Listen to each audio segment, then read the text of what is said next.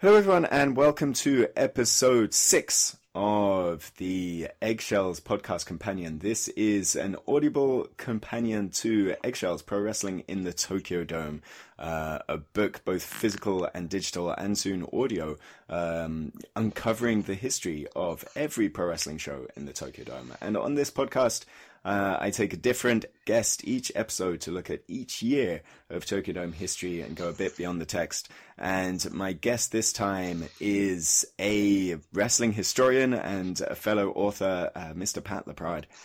Thank you for joining me. Hi, thanks for having me, Chris. So, 1994. Now, the reason that I chose Pat for this episode was really because Pat's the author or co-author of Sisterhood of the Squared Circle, and like that's a fascinating book about the history of women's wrestling, mainly in North America. But really, this sort of saw the peak of women's wrestling in Japan, at least in terms of scale. As All Japan Women went into the Tokyo Dome for the first and last time. And if we look at 1994 in terms of news, it was like, I think 1994, I was, I don't know about you, Pratt, I was 10 at the time, but so I wasn't super aware of Japanese wrestling, but I was more aware kind of Japan at this point. 1994 I was 17. I was 17 and okay. I was mainly only watching WWF at the time. I had watched, international wrestling here in Montreal when I was younger, but it didn't exist anymore in 93 and 94, and I was just starting to get a hold of WCW because it wasn't on TV here before. But, I was an avid magazine readers, wrestling magazine reader. So I knew all the guys, and I was aware of the guys in Japan that were covered, in the magazines, which was our internet at the time for those younger listening. But yeah, I wasn't really, I don't recall watching any Japanese match before probably, my gosh, I would say probably when the internet started here. So probably like late 90s, early 2000. That's probably where, I first, watched Japanese wrestling because it was simply not available here, and I wasn't a tape trader at the time either. So, yeah. Yeah. This was, it's interesting to pick that up. Like the 1994 in Japan, this did you know stupid trivia thing, but like it saw the Japanese government start up their first website. So, okay, cool. So it's about I think if you're familiar with governmental websites and bureaucracy in Japan, probably you'd say that website hasn't been updated since 1994. But you know what? I wasn't like a big. I didn't have a good internet access at the time, and I started really going on internet more regularly by 1997, 98. But I wasn't even reading the news on the wrestling news. I was so off everything. I was watching pay-per-views. I was watching Raw, Nitro. But like I said, I knew the guys. I knew the Antonio Inokis and Jumbo Tsuruta, because Jumbo Tsuruta was, even wrestled in Montreal in the 80s, part of the AWA relationship that international wrestling had, and Rick Martel was the champion for a while, and Tsuruta wrestled Martel in Montreal. So I was, I knew the names, like I said, but I really didn't watch, and I didn't watch men's Japanese wrestling, so I didn't watch women's Japanese wrestling. I didn't even know there was such thing, apart from the ones that we've seen in WWF, like Bull Nakano, Right, and we'll definitely get into that. And also, I should mention, if you stay tuned to this episode, I'll also be joined here by Dan and Emily Reed from Pro Wrestling Eve, which is Europe's biggest female wrestling promotion. So they'll be joining us on this episode a little bit later on. But 1994 in general, Pat, where were you as a 17-year-old in Japan? This was the launch year of the Sony PlayStation and the Sega Saturn. So this was... 123でゲームが変わる。12月3日、プレイステーションを待て。 sort of a pop culture impact or like an increased awareness of I suppose Eastern popular culture. But what was Teenage Pat LaPrade into at this point? Oh my gosh, getting into college. I was watching wrestling since I was 6, you know, so my dad had brought me to my first wrestling show here in Montreal, International Wrestling, when I was 6, and I never stopped following it ever since. So at 17, I mean, I was still, like I said, you know, watching wrestling. It wasn't the best of days in WWF, so I remember like watching it but not following it as much as I used to. It probably came back, you know, by 95 maybe, you know, when things started to pick up a little. So yeah, I mean, I was trying to find my way into life, I guess. I had my license my driving license at 17. So there you go. I was only starting to drive and, you know, go out with friends and yeah, that's about what I was following sport. I've always been a big sports fan. So I was going to the Montreal Expos. I know baseball is used in Japan as well. So I was going to the Montreal Expos because I live nearby the Olympic Stadium here. Following hockey. I mean, the Montreal Canadiens were just, you know, off of a Stanley Cup win. 94 in wrestling in Montreal, there was a huge event because it was Jacques Rougeau's retirement match against Pierre-Carl Ouellet, his former teammate. And it was actually a month before the show that you're going to be talking about very soon. In October of 94, Rougeau and Ouellet like sold out the Montreal Forum here, and it was special because at the time baseball had just gone into a lockout. And the Montreal Expos were so huge and so big that year, and that's the year they should have won the World Series, but the World Series was canceled and the season was canceled. And just a few months later, the NHL the National Hockey League didn't start its season because of a lockout as well. Nice. So there was nothing else to talk about than wrestling and having two guys from Montreal wrestling another. It was, you know, it made headlines probably everywhere, radio, television, newspapers. So it was a cool time for wrestling, you know, in the fall of 1994 here in Montreal. Right. Yeah, that's my only knowledge of the baseball strike or the walkout was my only point of reference is Abe Knuckleball Schwartz, or like that WWF jobber with the baseball painted face or whatever.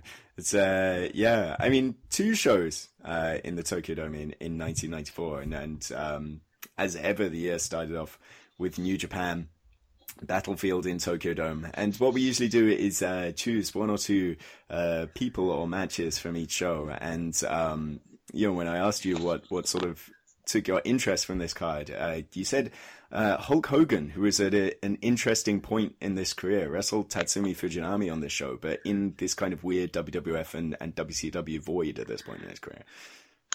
Yeah, what fascinating me about Hogan in Japan is not as much as in 1994, because, you know, in 1994 it was special because, like you said, you know, it was in between his 2, you know, is leaving from WWF ultimately to WCW. So that was interesting to see him there. But you have to remember also that Hogan had a big history in Japan, you know. When he first signed with WWF 10 years before end of 1983, people will mostly say that he was, you know, coming from the AWA, but at the time in 1982, 1983, Hogan's biggest promotion was New Japan. Yeah, I mean, New Japan was his biggest gig at the time. So it was way, I mean, it was over in North America and in the AWA because of the Rocky movie, Rocky 3, you know, that he did. And he did it because Vince McMahon Sr. didn't want to do it. He didn't want him to do it. So he left. He left McMahon at the time. He did the movie, and he worked for Vern. And you know, that's really where Hulkamania really started. That's in the AWA. That's fine. But even so, he was a much bigger star, and he was wrestling way more in Japan. Before coming to the WWF at the time. So that always interested me. And you know, I always been a big Hogan fan. You know, I grew up, you know, I'm at, you know, this generation, you know, so I grew up with Hogan, you know, 1984, I was, my gosh, 7 years old. So I really grew up with Hogan. So I had two big heroes as far as wrestling goes when I was young. Dino Bravo here in Montreal, he was like a semi-god. American people can really understand that, because the version they've seen of Bravo in the late 80s, early 90s is not, you know, what we've seen here in Montreal. But he was really, really huge. And the other one, of course, was Hogan, because, you know, as a kid, you didn't see the flaws Hogan might have, or you know, you don't see wrestling the same way, you know. So wrestling, not wrestling, but Hogan was always a big hero of mine. So later on, you know, when I started reading about his career, it always, you know, fascinated me that, you know, Hulkamania started in the AWA and that he was wrestling in Japan. He was wrestling in Japan, you know, a lot with New Japan and all that. And 10 years later, it was like, you know, he spent that 10-year period in WWF, and then we're, you know, in 1994, and here we come, you know, he goes back to Japan, works with, you know, New Japan again at a time where he wasn't, you know, working for WWF, and just before going to WCW. So it always feels like Japan was like, it was like going back to his roots, you know, because Japan gave him, you know, a big break.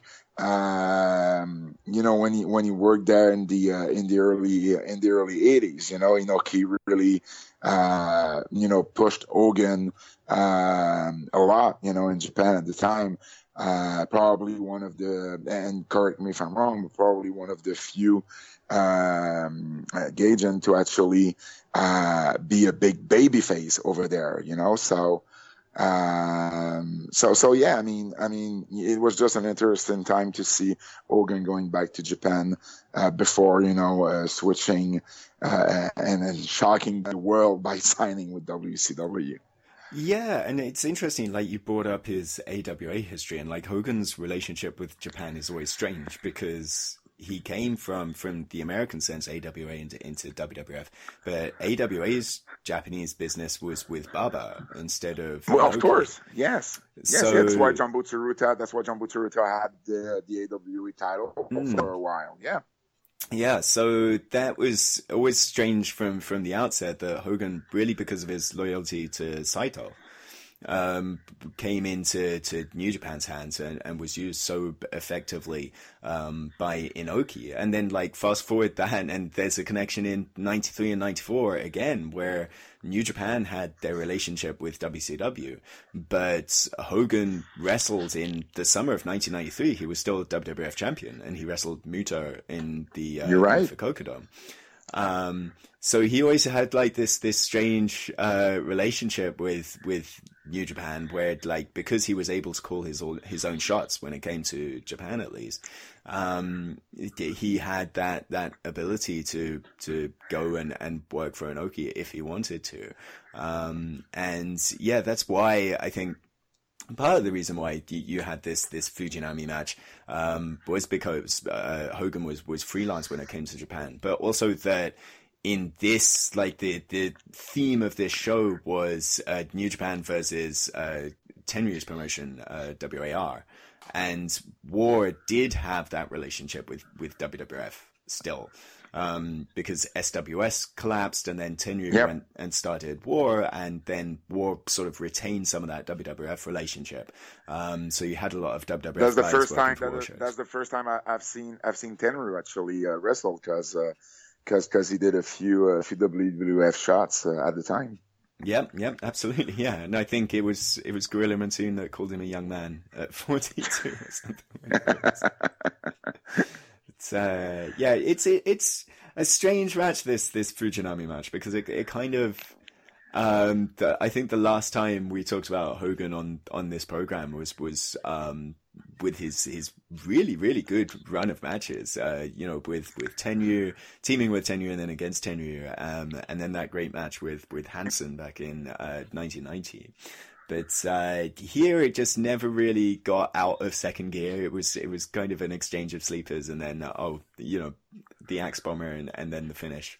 I'm always definitely I'm one of the people that definitely likes Hogan's Japanese output more than his American output, and I'm a big fan of the Axe Bomber as a finish over the leg drop. What's your take on that?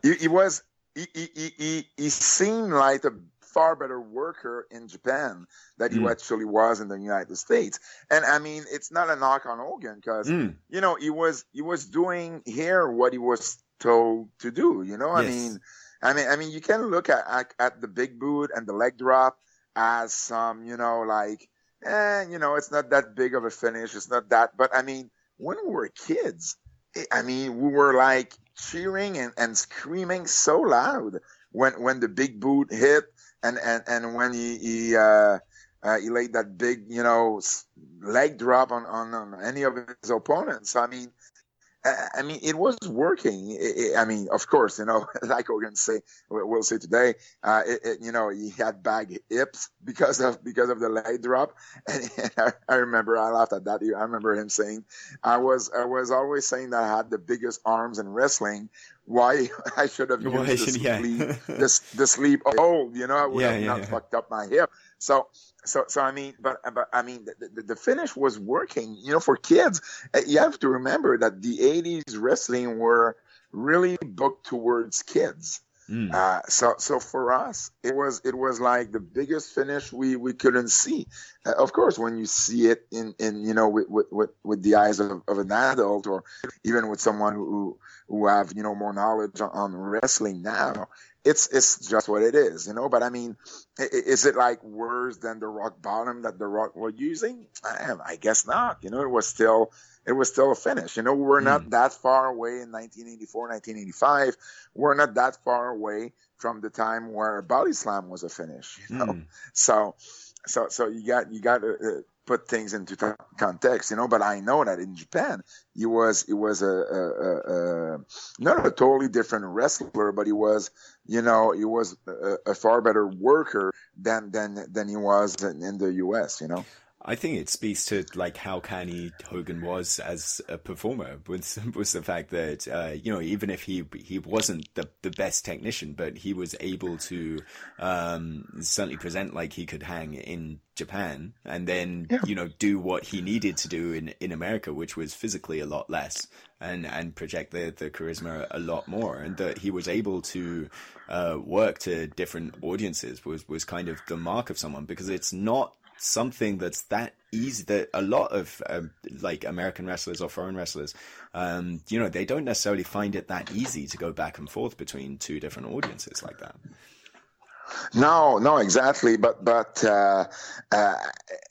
I mean, I guess it was the same at the time. I wasn't involved in wrestling, but one thing I always notice is, especially for the women, but also with the men, is that now whenever indie level guy or woman goes to Japan for like a month or two, he or she comes back here a total different wrestler, much improved.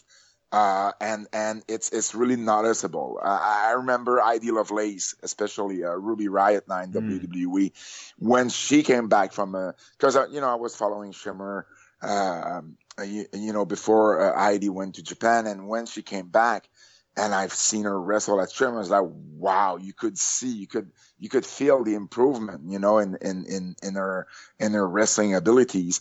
And it was the same. I remember when, even when Lufisto went there, in the early 2000s, and there's many. Mike Bailey is another guy from Quebec that, is wrestling a lot in Japan, maybe not by choice, but still he's there. And he's doing great. And I remember, after his first few trips to DDT, when he came back here, he was such an improved wrestler in all kind of facets of wrestling. So I think that it was probably the same, back in the 80s or early 90s, because Japan was so different.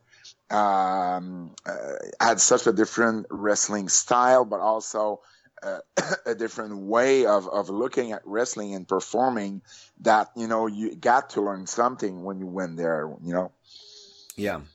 So yeah, this show, I mean, that crowd was kind of flat because this was the semi-main, and like the big deal was Tenryu against Inoki, which was like a huge match.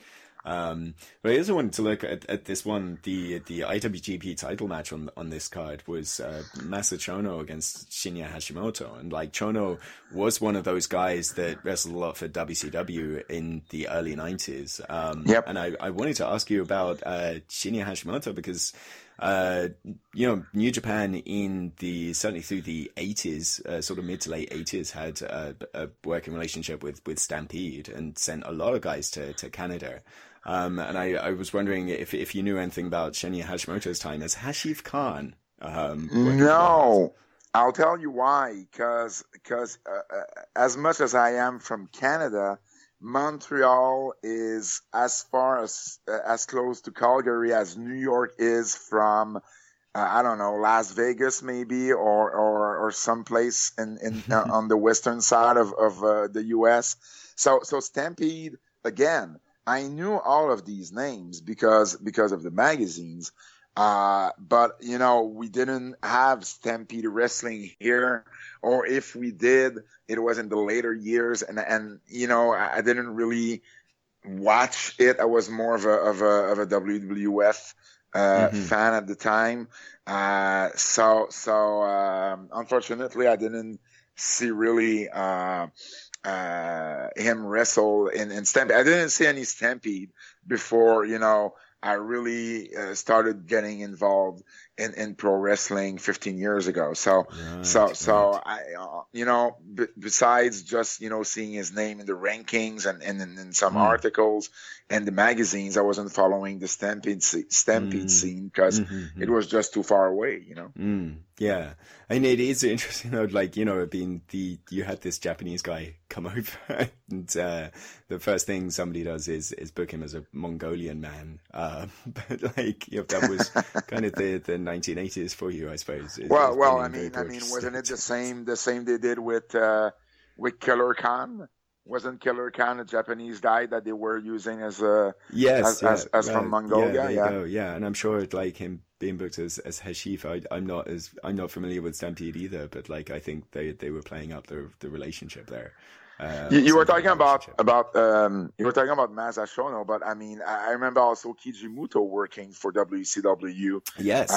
In the early 90s, I have much better memories of Muto than Shono actually. Because he was something special, He was different. He had a different personality, and I remember Muto much more. I wasn't watching that much of WCW, but I still got it more than anything else but WWF.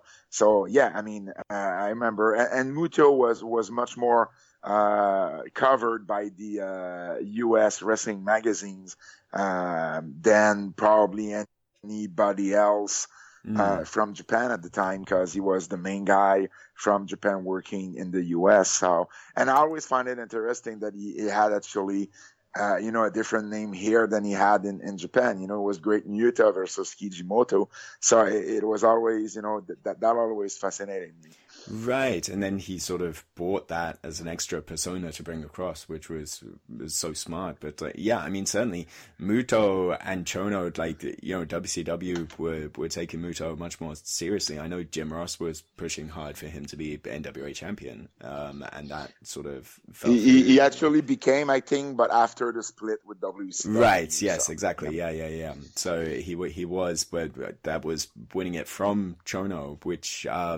Chono never really took off in WCW or in America at the time because, really kind of the timing was off for him. This was kind of a phase where Chono was kind of almost like Tetsuya Naito was before Los Ingobernables, where like he was a good, solid hand. He was a good wrestler, but that's really all he was. There wasn't much of a charisma to him really until like the summer of this year in 1994.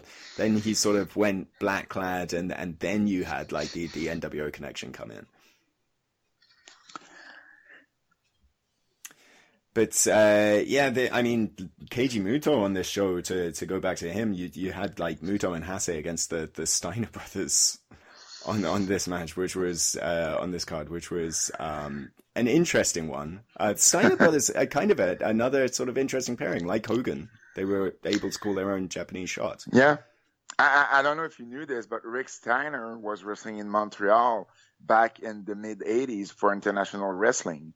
It wasn't teaming with Scott, but I met with Rick in a few years ago, and he remember fondly his time in Montreal. He had to work here, I think, a summer or something like this, and I want to say 84, maybe 85. So I knew of Rick Steiner before he even, started to gain fame with the NWA, with Crockett, and with WCW after that. So the Steiners worked a lot in Japan at the time too. Yeah. Yeah, this match was probably most significant for Scott Steiner inventing, or certainly I think like this was one of the big debuts of the Steiner screwdriver. As spectacular as that move is, so like he hits that, and the crowd is in absolute shock. The announcers are selling it like this is the most amazing thing that they've ever seen.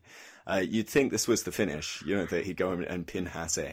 He did cover Hase. Hase kicked out at 2, but that's because before he went to cover Hase, Steiner instead just walked around, posed, got up on the second turnbuckle, did this big point at the crowd, and just went, "Who's fucking beating us now?" Which was like, Brian Scott Steiner.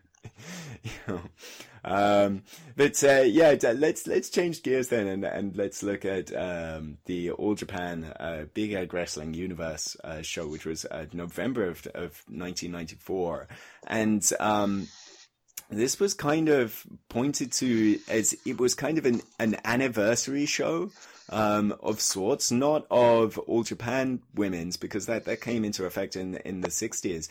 But this was, close to, almost exactly I'm not really sure whether it's the same day.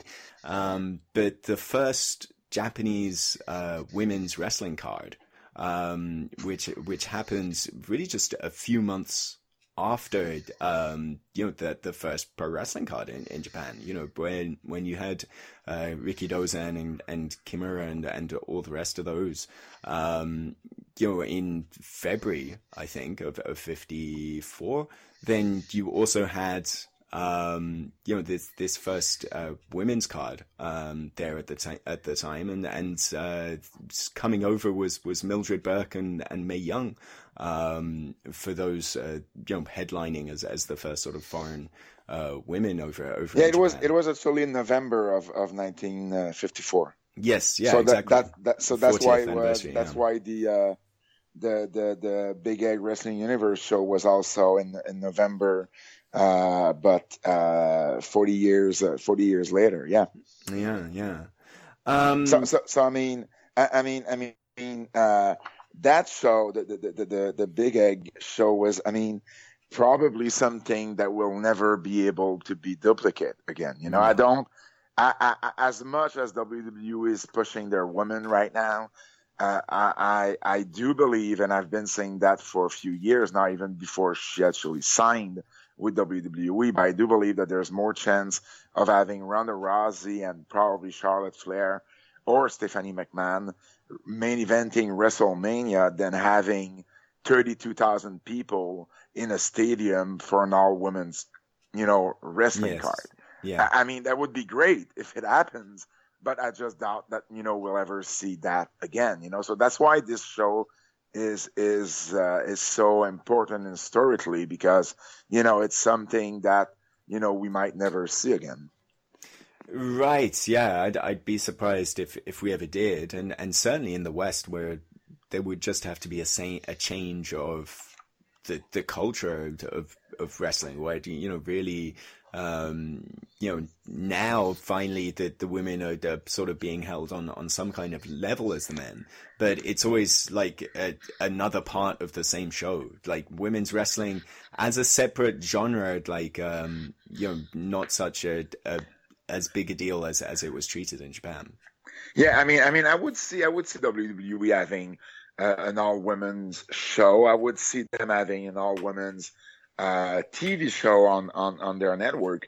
But I don't think there be 32,000 people in a stadium. They could fill an arena, I guess, like NXT would do with the right people, the right promotion. It's something that is doable. But I mean, not only was there like 32,000 people in Japan for that show, but I mean, the money people were spending for that show. This is a level of popularity that, women's wrestling will never, women's wrestling in North America will probably never see, it was just, amazing. I remember at the time, here in North America, we didn't hear much of it more than, you got to remember still it was in 94, so there were no real internet access. It was just starting. So it was all through the magazines. So I remember seeing that in some magazines, but it was never, you could never really understand the importance and the level of popularity that All Japan Women had and that this show had as well, So I was happy to actually get to research that a little more and to read about it, way before we wrote the book, but to reread and research that, when we actually did the book. Yeah, and there's such I wonder if you can speak to the differences in sort of philosophy and when it came to sort of women's wrestling in the early days, because it kind of seems like, doing my own research, looking into the history of the Joshi scene, which wasn't something I was hugely familiar before I wrote Eggshells. But in Japan, there were all of these discussions and all of this debate around women's wrestling that seemed to take place, like everything seemed to happen 10, 15 years for the women before it did the men. So, when you finally had All Japan Women's being set up in the 60s, like before that, there was a lot of this discussion over should women's wrestling be more sports oriented or should it be more like sports entertainment? It seems strange that discussion was being had really in the late 50s, and then fast forwarding into the 1980s, where the women's style was so innovative and so fast paced and so kind of athletic and high flying. Hold on. I just want to get this straight. You're saying that in Japan there were talks in the late 50s about it, if women's wrestling should be more sports entertainment than actual wrestling. Is that what you're saying? Yeah, this was kind of, certainly not, these talks weren't happening in the open, but sort of happened, behind why the All Japan Women's was set up in the first place was like this kind of dichotomy of should it be treated or should it be presented pretty much the same as men's wrestling should be, or should it be presented as something more entertainment grounded? And I think like entertainment with almost sort of sneer quotes at the time, you know, and you have to appreciate I get it. A lot of Yakuza money really going funny. Around, you know. It's really funny, Chris, because at the same time here in North America, the discussions around women's wrestling were more about should we allow women to wrestle? That's I mean, I found that so interesting in the sense that, you know, in Japan it was whether or not it should be more entertaining or more, you know, actual wrestling. Here, I mean, you could the things you could read in the late 50s and even through the 60s and the 70s on women wrestling, it was like awful. It's awful to read that now, you know. You had politicians going like, well, you know what it was your sister wrestling, you know, wouldn't you be ashamed of her, you know, degrading her like this and stuff like that. It was like very, very hard to actually read that in you know, 30, 40, 50 years later. But it was really seen as if, you know, women wrestling was something that was just a dirty thing. You know, it was like if they were like, it's funny because the way some people were talking, it was like if they were like, I don't know if they like, and don't get me wrong here, but if the words chosen by those people were as strong as if these women were like prostitutes or like strip dancers, you know. It was like, wouldn't you be ashamed if your sister was wrestling? Jeez, she's earning her life. She's earning a living. I mean, she's wrestling. She draws people. There's like people paying to see her. And I guess you can also say that for strippers, but that's not my point here. Yes, you know? There's a big difference.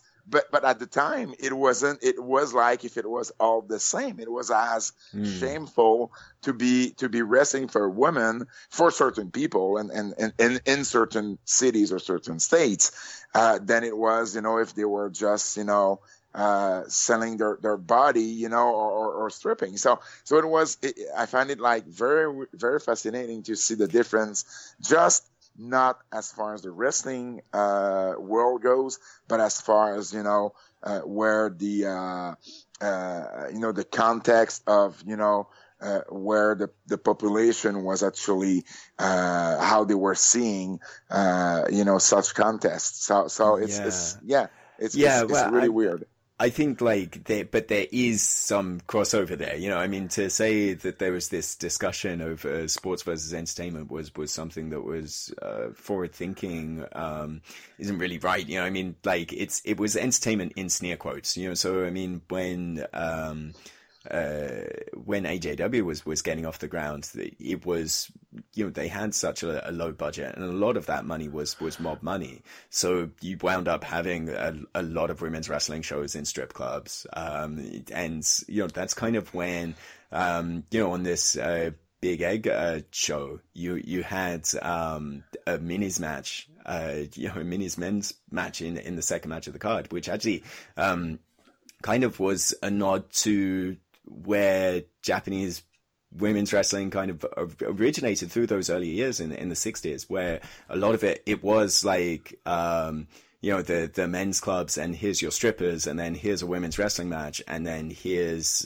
midgets wrestling, you know. And it was kind of like a circus sideshow. When it went entertainment, it was very seedy entertainment for a time, until the TV. But at least it wasn't banned.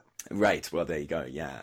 So you know, maybe thinking of it, maybe that's one of the reasons why women's wrestling in Japan was so much in advance, you know, compared to North America, where, you know, we didn't really have, or it's not that there weren't good workers in let's say in the 80s, but there weren't that much in the 70s. But in the 80s, you had a more a better indie level of women's wrestler, aside from the ones who we're seeing, in the top promotions. And I mean, they were good workers, but they were not like booked as good workers. They were booked, in the typical women matches that North American promoters wanted at the time. So and at the same time in Japan, women were just killing it. So maybe that's a reason why there was that much difference between the two between Japan and North America at the time.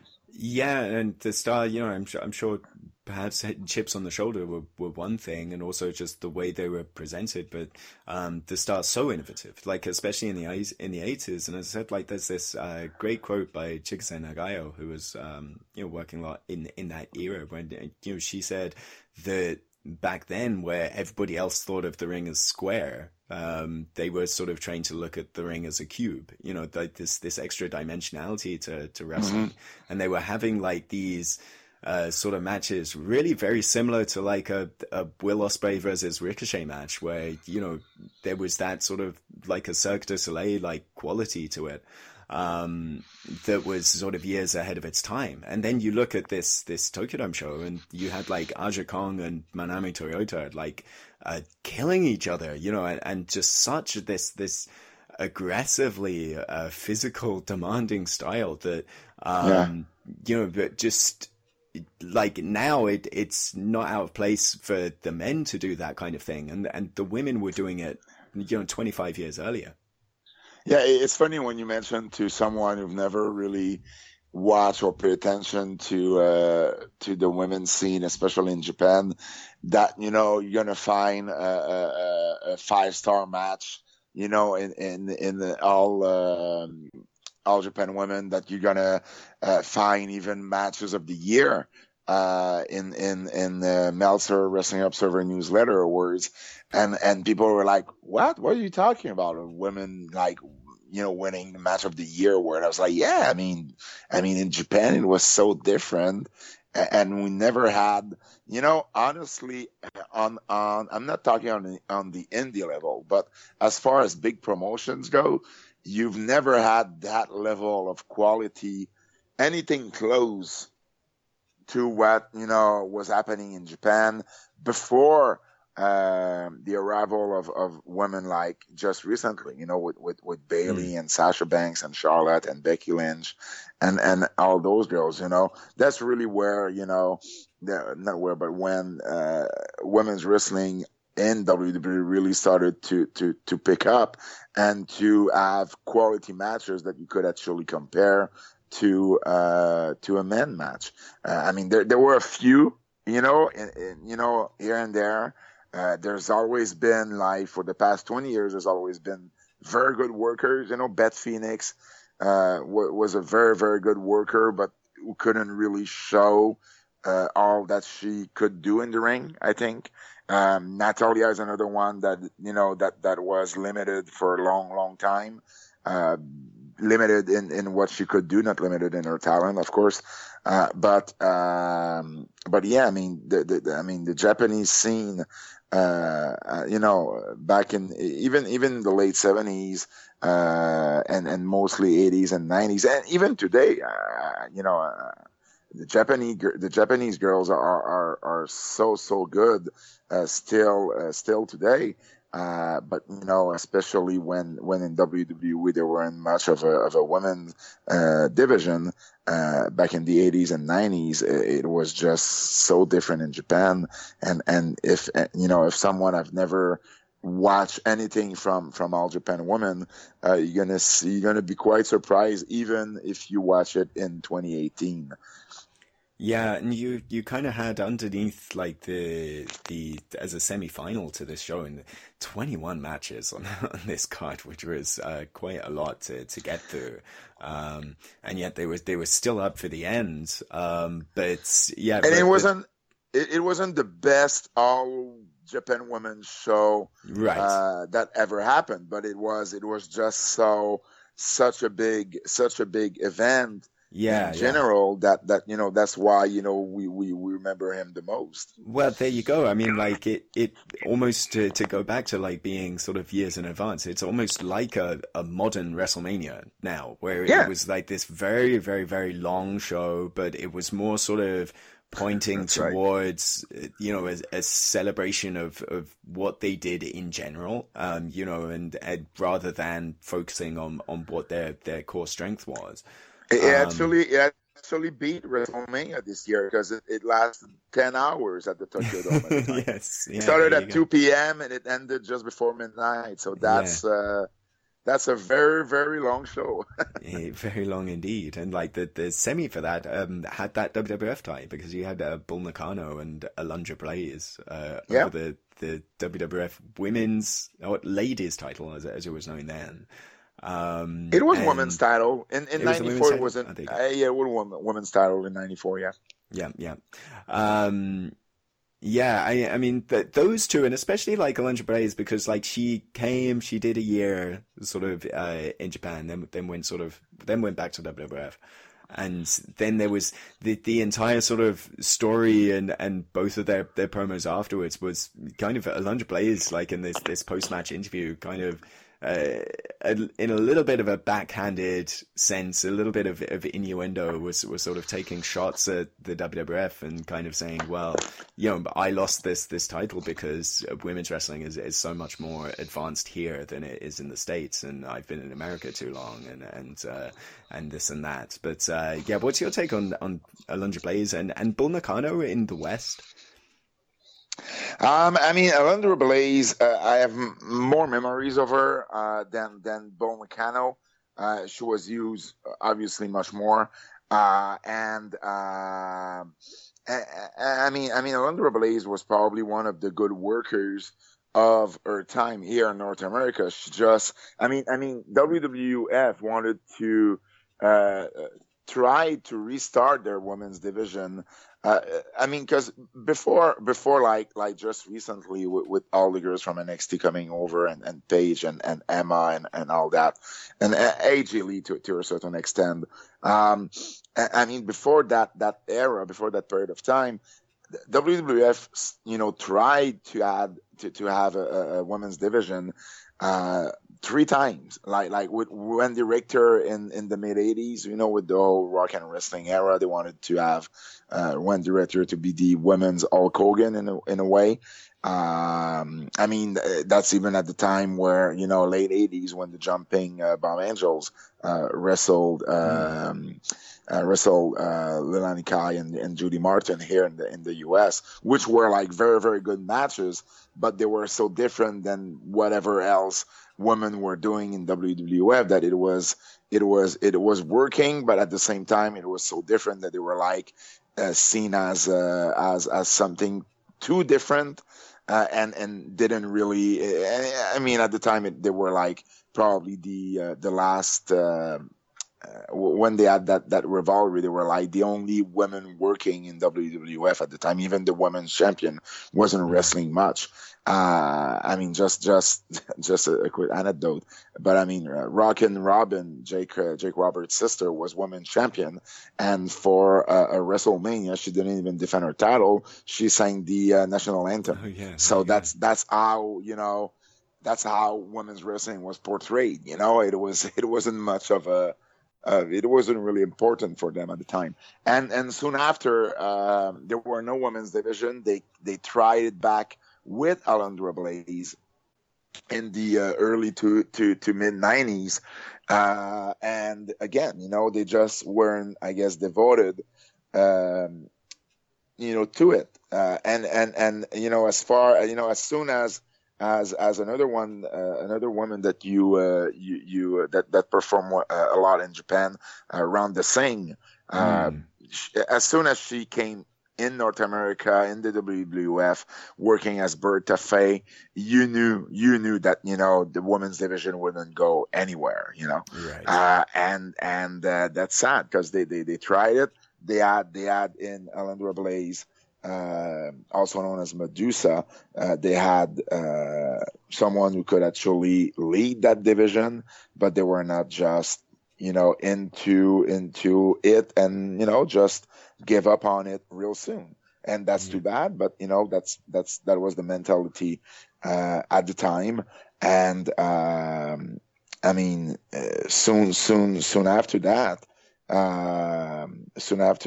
the Medusa went to WCW with that thing that she probably is remembered the most for in throwing the WWF Women's title in the garbage can, on air at a WCW Monday Nitro. So, but I mean, she was always a good worker.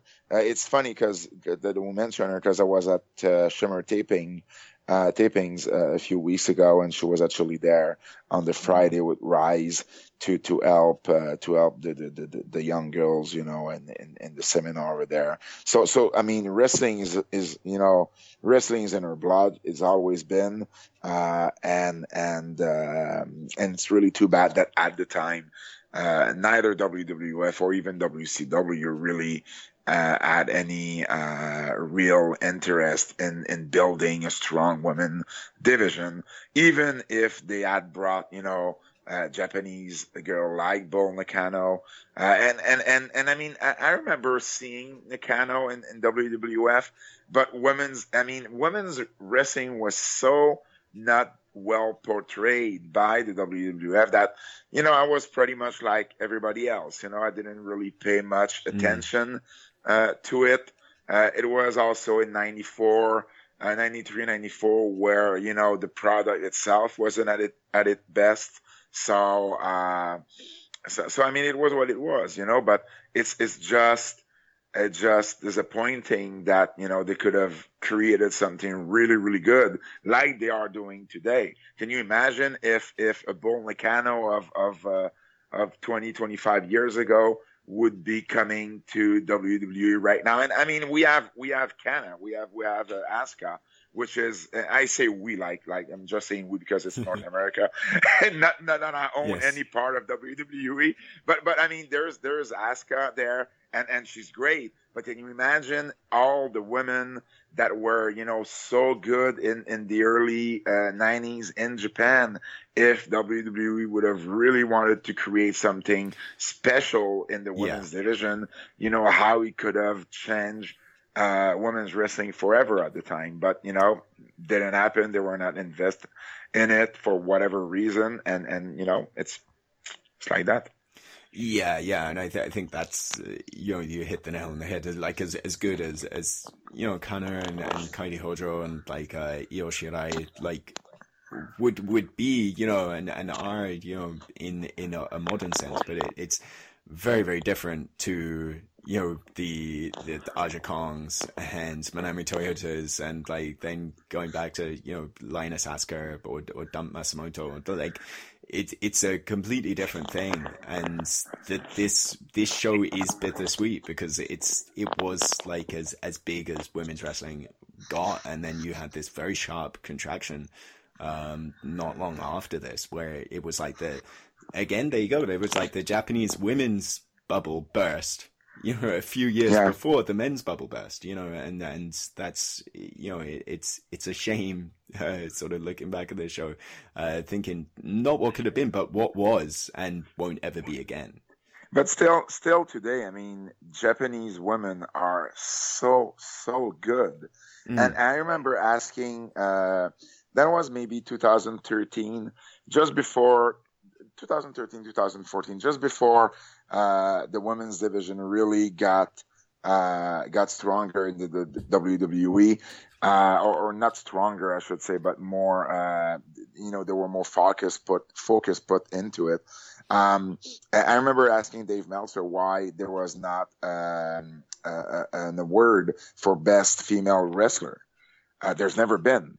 And his answer was the best female wrestlers were in Japan and are still in Japan, and there's not enough people who actually, there's not enough people who actually vote, who watch women's wrestling in Japan. So he never had one because he felt like probably a North American woman would have won, when in reality probably the top 5, if not the top 10, depending of the years, would have been Japanese wrestlers. So it's certainly not like that anymore. But still, Japanese wrestlers, female Japanese wrestlers are still very, very, very good. Every time, I see them in Shimmer. Here in North America, we can see Asuka almost every week. Kairi Sane on NXT. But Io Shirai is just, amazing. I've seen her in Las Vegas at the Cauliflower Alley Club a couple of years ago, and she was like, wow, it was the first time I'd seen her live, and I was like, wow, she's amazing. But Io Matsumoto is just great. I see her all the time in Shimmer, at Shimmer, and she's just, great. And I remember seeing Asuka working for Shimmer as well, So, still today, you can see that the legacy still lives on in Japan as far as the Joshi goes, because of historically speaking, what women's wrestling was in Japan, both, in the 80s and 90s. So. Yeah. All right. So yeah, thanks, Pat, for coming on and taking this look at 1994.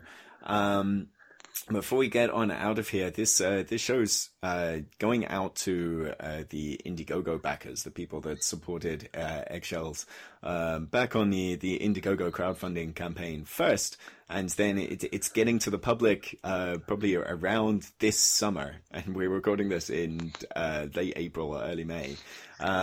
So, Pat, bearing that in mind, do you have anything that's not time sensitive that you want to promote? Of course.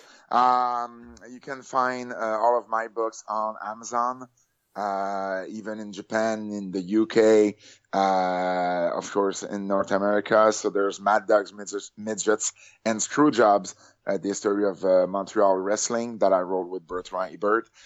There is also Mad Dog, the Maurice Vachon story, biography on former wrestler and WWE Hall of Famer Maurice Mad Dog Vachon.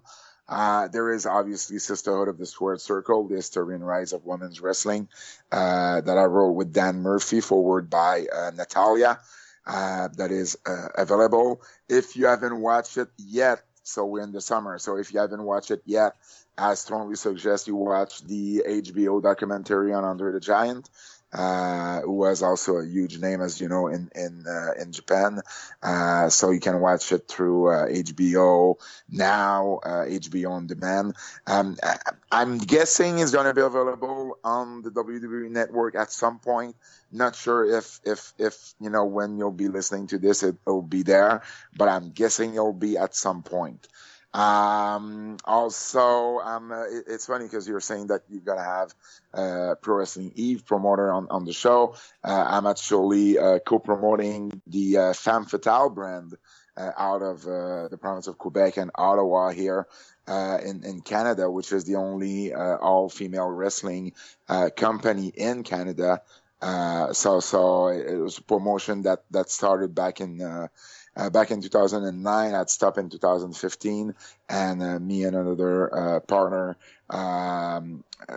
started back the promotion last February. So by the summer, we'll probably have another show coming up, or a show being announced very soon. So if you check the Femme Fatale Facebook or Twitter page, you'll be able to find all the information. DVDs are sold on iSpots.com. And finally, you can find me on social media, on Facebook, Twitter, and Instagram at Pat Laprade. That's Laprade, and I'll be very glad to talk some wrestling with all of you. Okay, listen, thanks so much. Hey, thanks, Chris.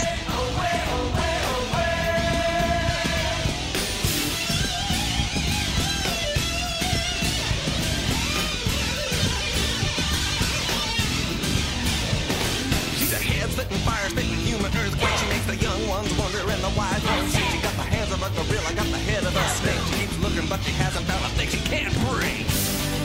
God make the devil just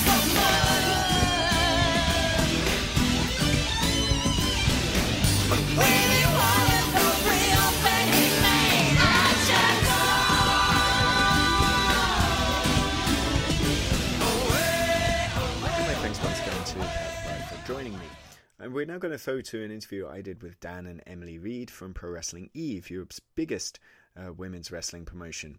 This interview was conducted just before their big Wrestle Queendom show in York Hall, so there's a little bit of chat about that and about Pro Wrestling Eve having booked Aja Kong and Manami Toyota in the past. Dan and Emily are quite familiar with their talent, so there's a lot of first names being bandied about. Aja and Manami are fairly obvious, but Meiko refers to Meiko Satomura and Eddie to Eddie Sakura, two veteran figures in the Joshi scene, Sakura for Ice Ribbon and Satomura for Sendai Girls. Hope you enjoyed this interview, and do join me for the next episode where I'll be joined by Post Wrestling's Wei Ting to talk about 1995, a very interesting year in Tokyo Dome history, which includes the New Japan versus UWFI feud getting started in earnest, and also the insanity that was the weekly pro wrestling baseball magazine card. So yeah, I hope you enjoy the rest of this episode, and you can listen to me soon again. Bye. Alright, so Pat and I have just gone over the Big Egg All Japan Women's card, and for an added insight into women's wrestling and how this card, what this card meant to women's wrestling, I'm joined by a couple of, I suppose, experts in the field. At least that's their job, so it's kind of important to them. From the largest, is it safe to say the biggest women's wrestling promotion in Europe? Can I call you guys that? Yes. Yeah. Yes. Yeah. Representing. I think you'll struggle to find anyone bigger, and I mean that in a totally humble way, of course. So certainly you'll struggle to find people that run more regular. Right. Like flipping out. Right. Okay, yeah. So representing Pro Wrestling Eve, Dan and Emily Reed, thank you both for hopping on.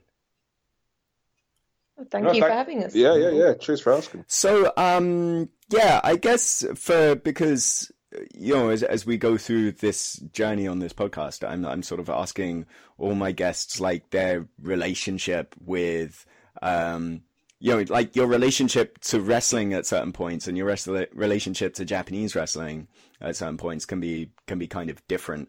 And then, you know, adding women's wrestling on top of that as kind of a separate genre, because like women's wrestling is a separate genre, certainly in Japan.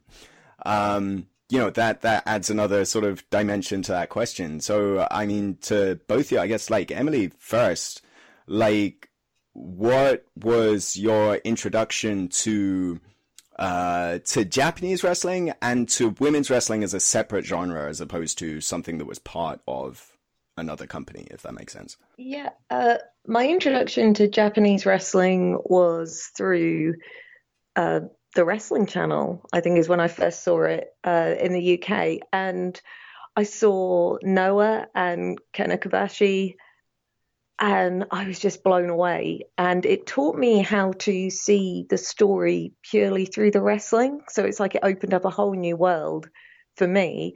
And I fell in love with Kobashi, to be honest, and pretty much did the weird, mild stalking of finding every single thing I could to watch with him. And then I found Meiko, and I found women's wrestling, which appealed really strongly to me because I'm a feminist. And seeing women that I could relate to and seeing them being strong and so different to WWE. They weren't sexualized. They were just amazing wrestlers. And that's what drew me into that. And that's what I wanted to have in the West, and why we started running women's shows. I wanted women to have the same platform as the men and to show how amazing they could be. So that's me.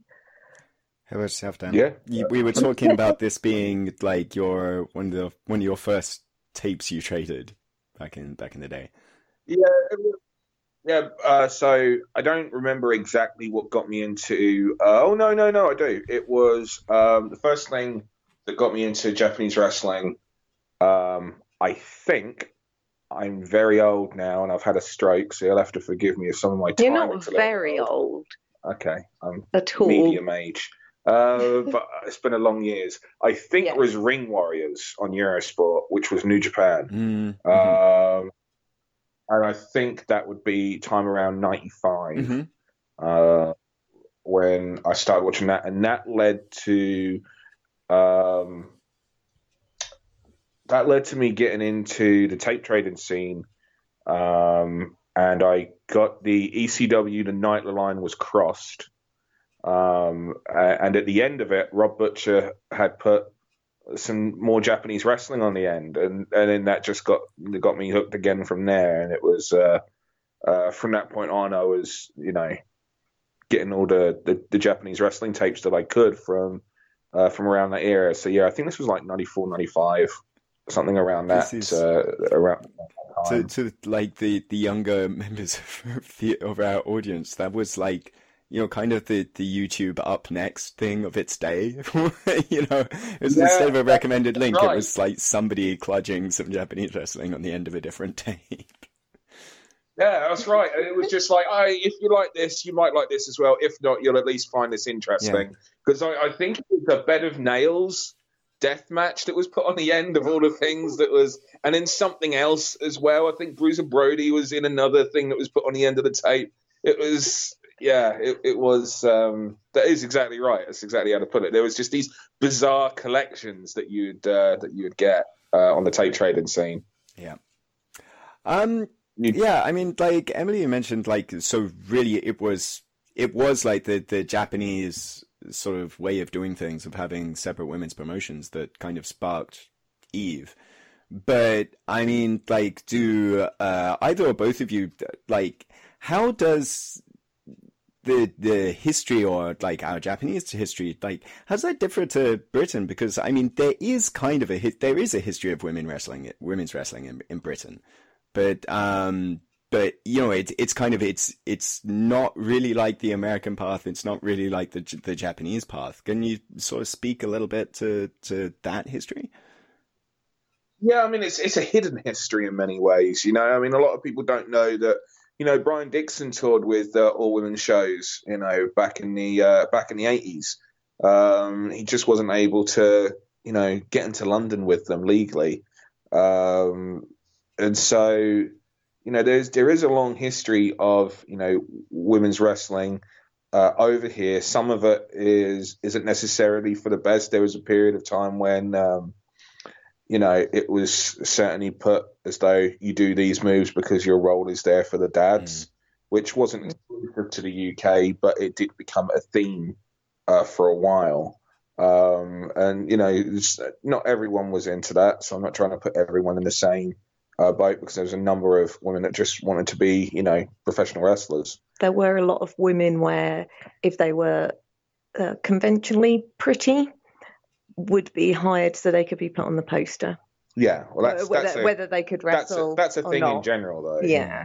But there is a history of women's wrestling over here. It's just we never we never had really like that big star.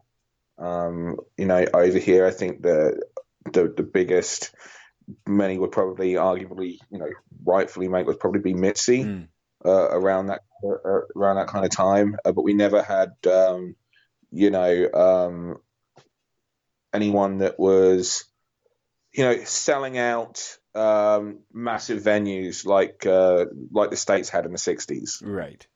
So, so it's unless you know more about it unless you know some bits that we don't, which is quite possible. Yeah. It's I mean, they weren't allowed on television, so that caused a lot of obviously problems with regards to exposure, right? Because they couldn't broadcast women's wrestling on TV over here, and I think that's what damaged it. And the reason why I think for a long while as well, the women's wrestling scene over here was, behind their counterparts elsewhere. I mean, one thing that struck me sort of watching the show back, and watching, just for the sake of time, I haven't really seen that much Joshi of that era. But the style is instantly and like very recognizably like completely different from what the men were doing at the time. And it being a sort of very physical, very high paced style, and like I made this point in the book as well, that there's so much in, if you watch Manami Toyota and Aja Kong, there's so much of that match that was being called, that style that was being called innovative and new when Okada and Kenny Omega were doing it like 23, 24 years later. I mean, sort of, how do you feel about like the Japanese women's style of that era? It was the cruiserweight scene, and that the men were doing years later, long before that was around. It should get considerably more credit. Absolutely, it should. At the moment. I mean, that's the reason why they was able to run the Tokyo Dome. A combination of the fact that the individuals were able to transcend different media platforms and then be able to deliver the way they did in the ring. It was pretty much that. It's a case of I know that there was Aja and some of the heavyweights there, but they were doing like this fast paced style that the rest of the world, for the rest with the men, really didn't see for several years later. I think I can remember the first time I saw Manami do that top rope springboard moonsault, and the freaking, I remember cringing. And I'll still cringe now. In fact, I'll cringe more now than I did back when I was a youngster watching it, seeing Manami do those freaking top rope drop kicks from the top to the floor. Yeah. Oh god! And those were big flat back bumps that she was taking. Yeah. There was hardly no real catch involved in that. That was just insane impact. But they obviously, for a while there was the mandatory, retirement age, and the career length was, for a while expected to be so much shorter with the women than it was with the men. And you know what? That seemed like they were going to be prepared to take the bumps of a 40-year career and a 4-year career. They were going absolutely, full throttle. Yeah. I think that, if people were... there's so much influence in today's wrestling from that scene, but people don't know about it because they saw the people that copied them and then attributed those innovations to them rather than those that they were originally, the nose people were getting it from.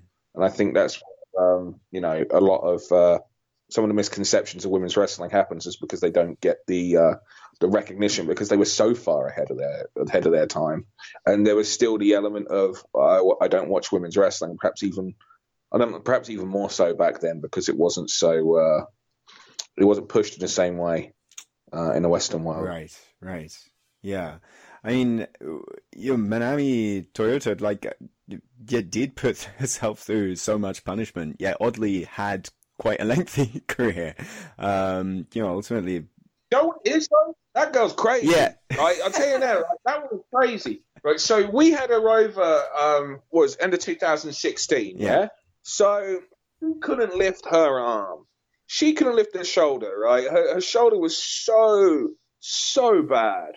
And we're going through this match, her and Blue Nikita, and she's, explaining that she can't really do much because of her shoulder. So it's like, I'll do this one. No, I can't do that move. So the finish was going to be the pump handle driver, basically, rather than the Ocean Cyclone Suplex because she could do it. And she called a spot for like one dropkick, but she got so into the match, and the Eve crowd being what the Eve crowd is like, she just got so behind it. She started calling more and more stuff. So one top rope drop kick turned into 4 top rope drop kicks. The planned finish, she then tells Blue Nikita to kick out so she can do the Ocean Cyclone. It was just one of those things where before the match, she's all sensible and no, I shouldn't do this. No, I shouldn't do this. I can't do this. And then she gets in there and she's like, fuck it, we're doing it. She's, so I can see, I can imagine, I couldn't tell you, this is the case, but I can well imagine that she just kept adding spots in as the matches were going on. Do you know what I mean? Right. It was just before the match was maybe we shouldn't do this. And then she's in there and she's just no, we're doing it. Because that was what it was like with her and Blue Nikita. I mean, one of the things, like, I don't know how much you remember of that card, but like, there's the tournament, which is the real sort of centerpiece of that card, because I mean, a lot of it is a very, very long show, but that the tournament makes so much sense as a consistent whole, that you have like Manami Toyota, who's just reckless. You have Aja Kong, who's brutal, like a brutal sort of heavyweight, like a bear almost, and then you had like Akira Hokuto, who had the emotional core to that story. But I mean, like you had Manami Toyota over the last year, as you said, and have you had Aja Kong over yet, or like you're getting her in? No, she's never been in Europe before. This Wrestle Queen was the first time she'll have ever been over this part of the world. So this will be do you know what? It's quite funny when I asked about booking Aja, I got this look on their faces, the people in Japan who I went through to, discuss the possibility. And they were like, "Are you sure?" And I was like, "What do you mean?" And they were like, "It's no gimmick." And I was just like, "Right, okay, right. I understand. I see what you mean." Yeah. So yeah, that will be. It's the first time that she's been over here, and so no, we've got no experience working with her yet, but we look forward to it. We're looking forward to it. We're looking forward to it. My favorite thing of recent Aja Kong was her singing the national anthem for the empty arena match with Minoru Suzuki and Takagi for DDT. And so she's, and she's there, and I don't think they clued in Suzuki, because like if you watch him, like he walks out, she's already there, and he's just start, he has to hold it together, but like he's corpsing there for like for a couple of seconds. It's like, oh shit, it's I think they're very, I think they're similar people, or similar personalities in a way, like a Suzuki and an Aja Kong. We met up with Minoru Suzuki a couple of weeks. What about? Oh yeah, 3-4 weeks. We went to dinner with him, and he's very, as you would kind of expect, but he has a wicked sense of humor. Yes. So it's if she's like Minoru, we're all okay. I thought he was super chill in a way that he clearly could be. When someone knows... Oh god, yeah, we felt like the safest fucking people on the planet when we were with him. There's no doubt about that. Yeah. And I imagine we'd feel the same way around Aja as well. So yeah. Well, I mean, you've had quite a few sort of girls over from and all of the, a lot of other sort of Joshi promotions. People like Kaylee and Viper. And people like Kaylee been and on Viper. Our roster for years. Kaylee and Viper, like they've been with Eve for. In fact, it was Eve that actually sent Kaylee over to Japan the first time after we worked with JWP, because that's when we started doing the Eve Talent Initiative, which is where we started sponsoring British wrestlers to go over to Japan. Not a lot of people realise this, but like Nikki Storm's first ever, trip to Japan again for JWP, that was all paid for and sponsored by Eve. Okay. So we wanted the UK scene, and it was the same with Kaylee Ray. We wanted so Kaylee was actually the first person that we sent over. So it was a case of we wanted the UK scene to get more and more exposure, because there was this feeling that the American women were so far ahead of the UK that none of the Japanese promotions wanted to work, were interested in having the British women over. In fact, I think the only British woman that had been over at that point was actually Klondike Kate. And then April Davids actually flew herself over just before the Eve versus Ice Ribbon series in 2011 to train with Ice Ribbon, and then we did the deal, and we had a deal going on there, and then the management change basically, and our very much to Emi Sakura. So we then basically started working with JWP. Again, there's no heat between us and Ice Ribbon or anything along those lines. We get on well. Sukasa's a mate. But it's we then started doing a deal where we just wanted Japan to really, and the rest of the world. There's this thing as though like that Japanese wrestling like now is still like the best in the world in terms of if they're in Japan then everyone's great, and it's not the case. Right. There's great in Japan. Yeah. There's also shit in Japan, like everywhere else. It's just that in Japan there are some of just like the absolute freaking best, you know. But that doesn't mean that everyone is the absolute best. Sure. And we felt the talents on Eve that we could, you know, that would benefit going there and that would make people's eyes open. And so we did the deal there for Kaylee to go, for Nikki to go. And we've done the deal. We've got Sammy going now. And it opened the doors where, like, the Japanese promotion, Alpha as well. Alpha will tell you the reason why she ended up going to Stardom and going to Japan was because of Eve. It was a case of they then were able to look at the talent that we had, and they were like, actually, we should be working with there. And it just opened the doors for all the British and Europeans to start going over there. And now we're doing the same thing where we're sponsoring Sami Zayn to go over. And there's 2 more people that will be going over later in the year as well. Because it's one thing to work with like one promotion in terms of Stardom, but there's very much like an exclusivity issue there. Another thing, be able to go working with various promotions, you know, over there, and to work with an assortment of legends as well, and gain experience and knowledge and everything from them to help further everyone's craft. Sorry, I just went off. Yeah, no, that was really cool. I was just sort of going to ask you how the sort of back and forth went with that, but like, yeah, no, I didn't know that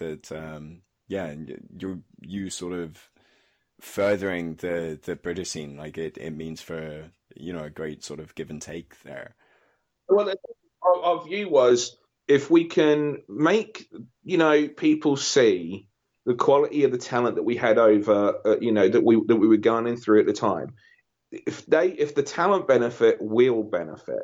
So the whole scene will benefit from everyone being able to see just how good the rest of, you know, the European women's wrestling scene was at the time, and it's even better now. You know, so like, and that was our general, you know, thought process was, yeah, okay, like we're not getting paid for it, you know, we're paying all this, and we're, you know, obviously paying a lot of money in the flights, but it was very much an investment.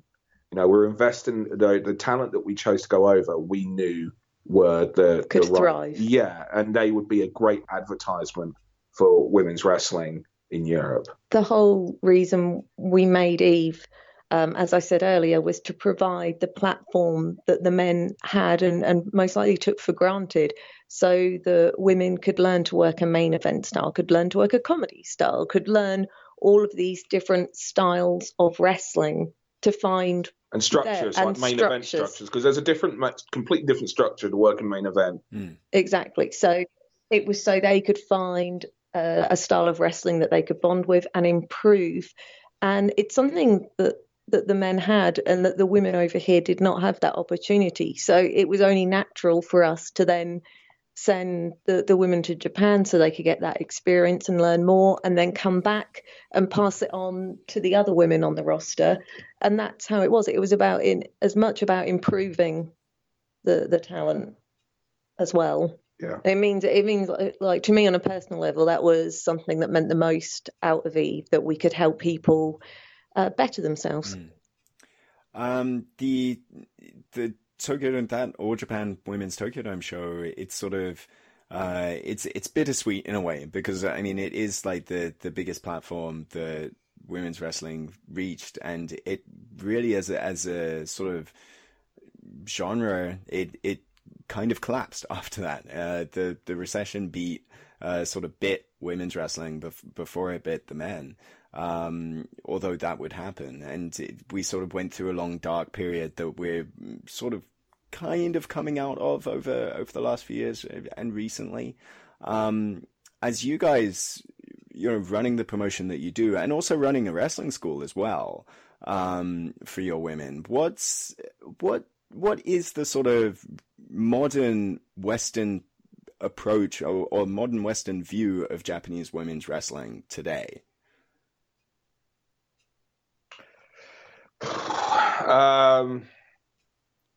It's still seen as an honor to go to Japan in a way, I would say. Yeah, but I don't think that's. But no, that has. I'll let Dan talk. No, it's just I'm just trying to think in terms of like, for the most part, I think people make them it's still very niche. Do you know what I mean? Like in terms of people that are aware of the women's scene in Japan, it's still incredibly niche. I think a personal view is I think a lot of people think Stardom were brilliant in introducing an on-demand service. A lot of people think that they're like the only thing in Japan and not aware like Sendai draw, you know, like 3,000 people to like their big shows a year, you know. Yeah. And I think if more people saw, you know, Chihiro Hashimoto, I think they'd be completely like blown away. And the matches that like she's had with Meiko, and I think they'd be, you know, blown away. I think Stardom's been good for the women's wrestling scene because of their on-demand. And I think that they're bringing in some of the, you know, the foreign talents maybe will have opened a few people to it. I can't really set up sure because I think you tend to see more of the Western wrestling fans tend to moan about seeing the foreigners on the Stardom shows these days. So I don't really know like how a lot of fans. I think it's just like there's this going back to kind of like what I said earlier. There's this, you know, feeling as though if it's in Japan that everyone in Japan is just the best, which you know isn't the case at all. But I think that is the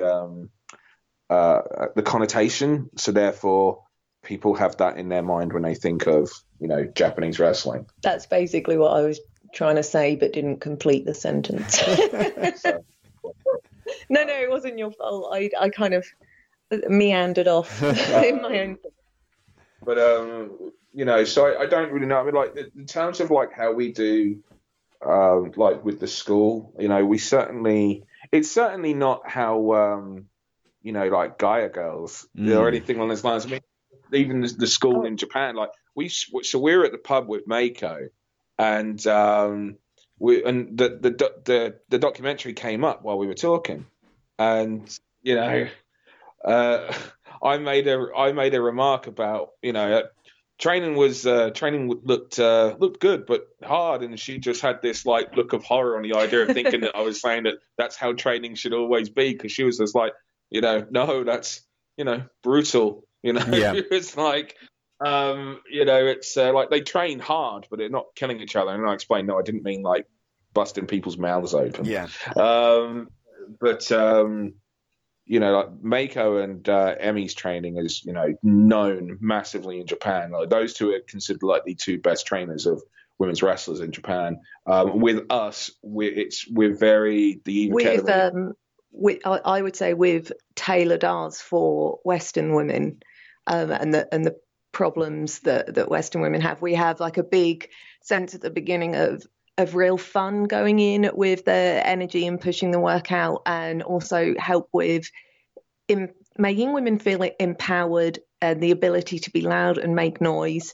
And that, because over here it's something that women really, really seem to struggle with, almost feeling embarrassed if they make a noise. Yeah. So a lot of our work is getting them past that so that they can then get with the wrestling. But obviously the wrestling is very much. But the Japanese really like the fact that we push the noise side, because very few training schools in the West ever seem to push noise.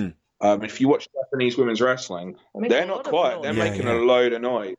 When Emi came to the Eve Academy a few weeks ago, and she actually burst into tears because she loved it so much and loved seeing how we did things and how many students that we had. It actually made her cry happy tears. So it's I don't know, like, you know, how much you can link the two. Like, we're very much our own things, but they complement one another. I took the approach of really putting that focus on making sure there's the comfort and in making noise and the empowerment from what watching Emmy do seminars over here, seeing what she was wanting the women to do, but knowing that the trainees, who some of them were already working, could not run the ropes and yell because they were too internal, and they almost felt embarrassed to make that loud noise. It was seeing that made me think, like, okay, how can we communicate this to the wrestlers, and what way can we encourage them and get them comfortable with that? So it was seeing her training, which is amazing, and then tailoring it more to how people over here respond. I think the most disappointing thing for us is that we've seen is from some of the more wrestlers on the scene is how few of them seem to be the women on the scene, is how few of them are actually interested in the Japanese wrestling scene. And also how few of them are interested in training. This isn't everyone, but it is certainly a large majority. So, for example, when we announced about doing training seminars with Emmy and Meiko, we had hardly any take up whatsoever, which was disheartening, because there are a number of women on the scene right now. And it's not like we're expecting, Kaylee Ray or those girls. Do you know what I mean? Like, they're the ones that are working shows. But, the people that want to be the next Kaylee Ray, the next Nikki Storm and whatnot, they, should be looking at women like, Meiko and Emmy and, these individuals and looking at an opportunity to learn from them and jumping at it with both hands. Instead, even a couple of the girls that did come down, one of them tried to tell Emmy that she was doing it wrong. And it was just like... It's the first time I've seen Emmy, I think, losing her temper. Yeah. It was... yeah. Like when Manami Toyota tells people to learn from Emmy. Do you know what I mean? Like, that's the level of Emmy's on training. I think so. Again, I'm kind of coming back around to what we were saying about the link between the British wrestling scene and the Japanese women's wrestling scene. I think there's a fair degree of ignorance from a number of the next generation with regards to the women wrestlers in Japan. We're working on and that's getting rid of that. Yeah, ignorance. That's something that we're... I think that's just a lot of people have had it a lot easier than perhaps what it used to be. And of course, Emily and I, we've been doing this. The May 12th show, which is the week after Wrestle Queendom, that's the 8th anniversary of Eve. But it's actually Emily and I have been promoting women's wrestling shows for over 11 years now. So we've seen it, really bad, to the point where the early shows, we had to get everyone to work twice to fill a whole show out because there were so few, actual, good quality, talented wrestlers to how it is now. And I think that perhaps that's because I'd like to see more women in the wrestling scene showing interest in women's wrestling and get over their Monday night habits. All right. So yeah, I won't take up any more of your time. This has been really, really awesome. On the way out here, most people will probably be listening to this episode of the podcast in the summer. So with that in mind, and yeah, not to be too time sensitive, because I'm not exactly sure when this is going out. Because I heard the backers of the book get the podcast episodes early, but the rest of the people have to wait until August sometime. So with that in mind, tell us a little bit more about Eve and what you have going on, and the company and the school and all of that promotional stuff. I want to say that if that's the case and you're listening in the summer, there was this amazing show, history-making show called Wrestle Queendom. Oh, you missed it. But you can watch it on demand. Yeah. You want to find out more about pro wrestling, even see what the quality is like, then our on-demand service is the best way for it, which is eveondemand.pivotshare.com, but there's a direct link off of evewrestling.com as well. I can't go into name dropping because it's just, business wise. But there is we've been really, put over for the quality of what our shows are like, by the biggest in the business. and it's something that we take a lot of, pride in, is actually the quality. Because the truth of the matter is, right, a lot of the people that we bring over, they don't really add many ticket sales. Certainly not enough to warrant their cost. But we have tremendous pride in the quality of what our product is. And if we very much believe that, we put our money where our mouth is. And if someone goes and checks out Eve event, then they'll see that for themselves. So either get to any Pro Wrestling Eve event, which we very much believe that we are. I'll be honest, if we didn't think that we could hang and be classed as the best wrestling promotion in the world, we wouldn't do it. So yeah, give it a shot. Eve on demand, and see Pro Wrestling Eve for yourself.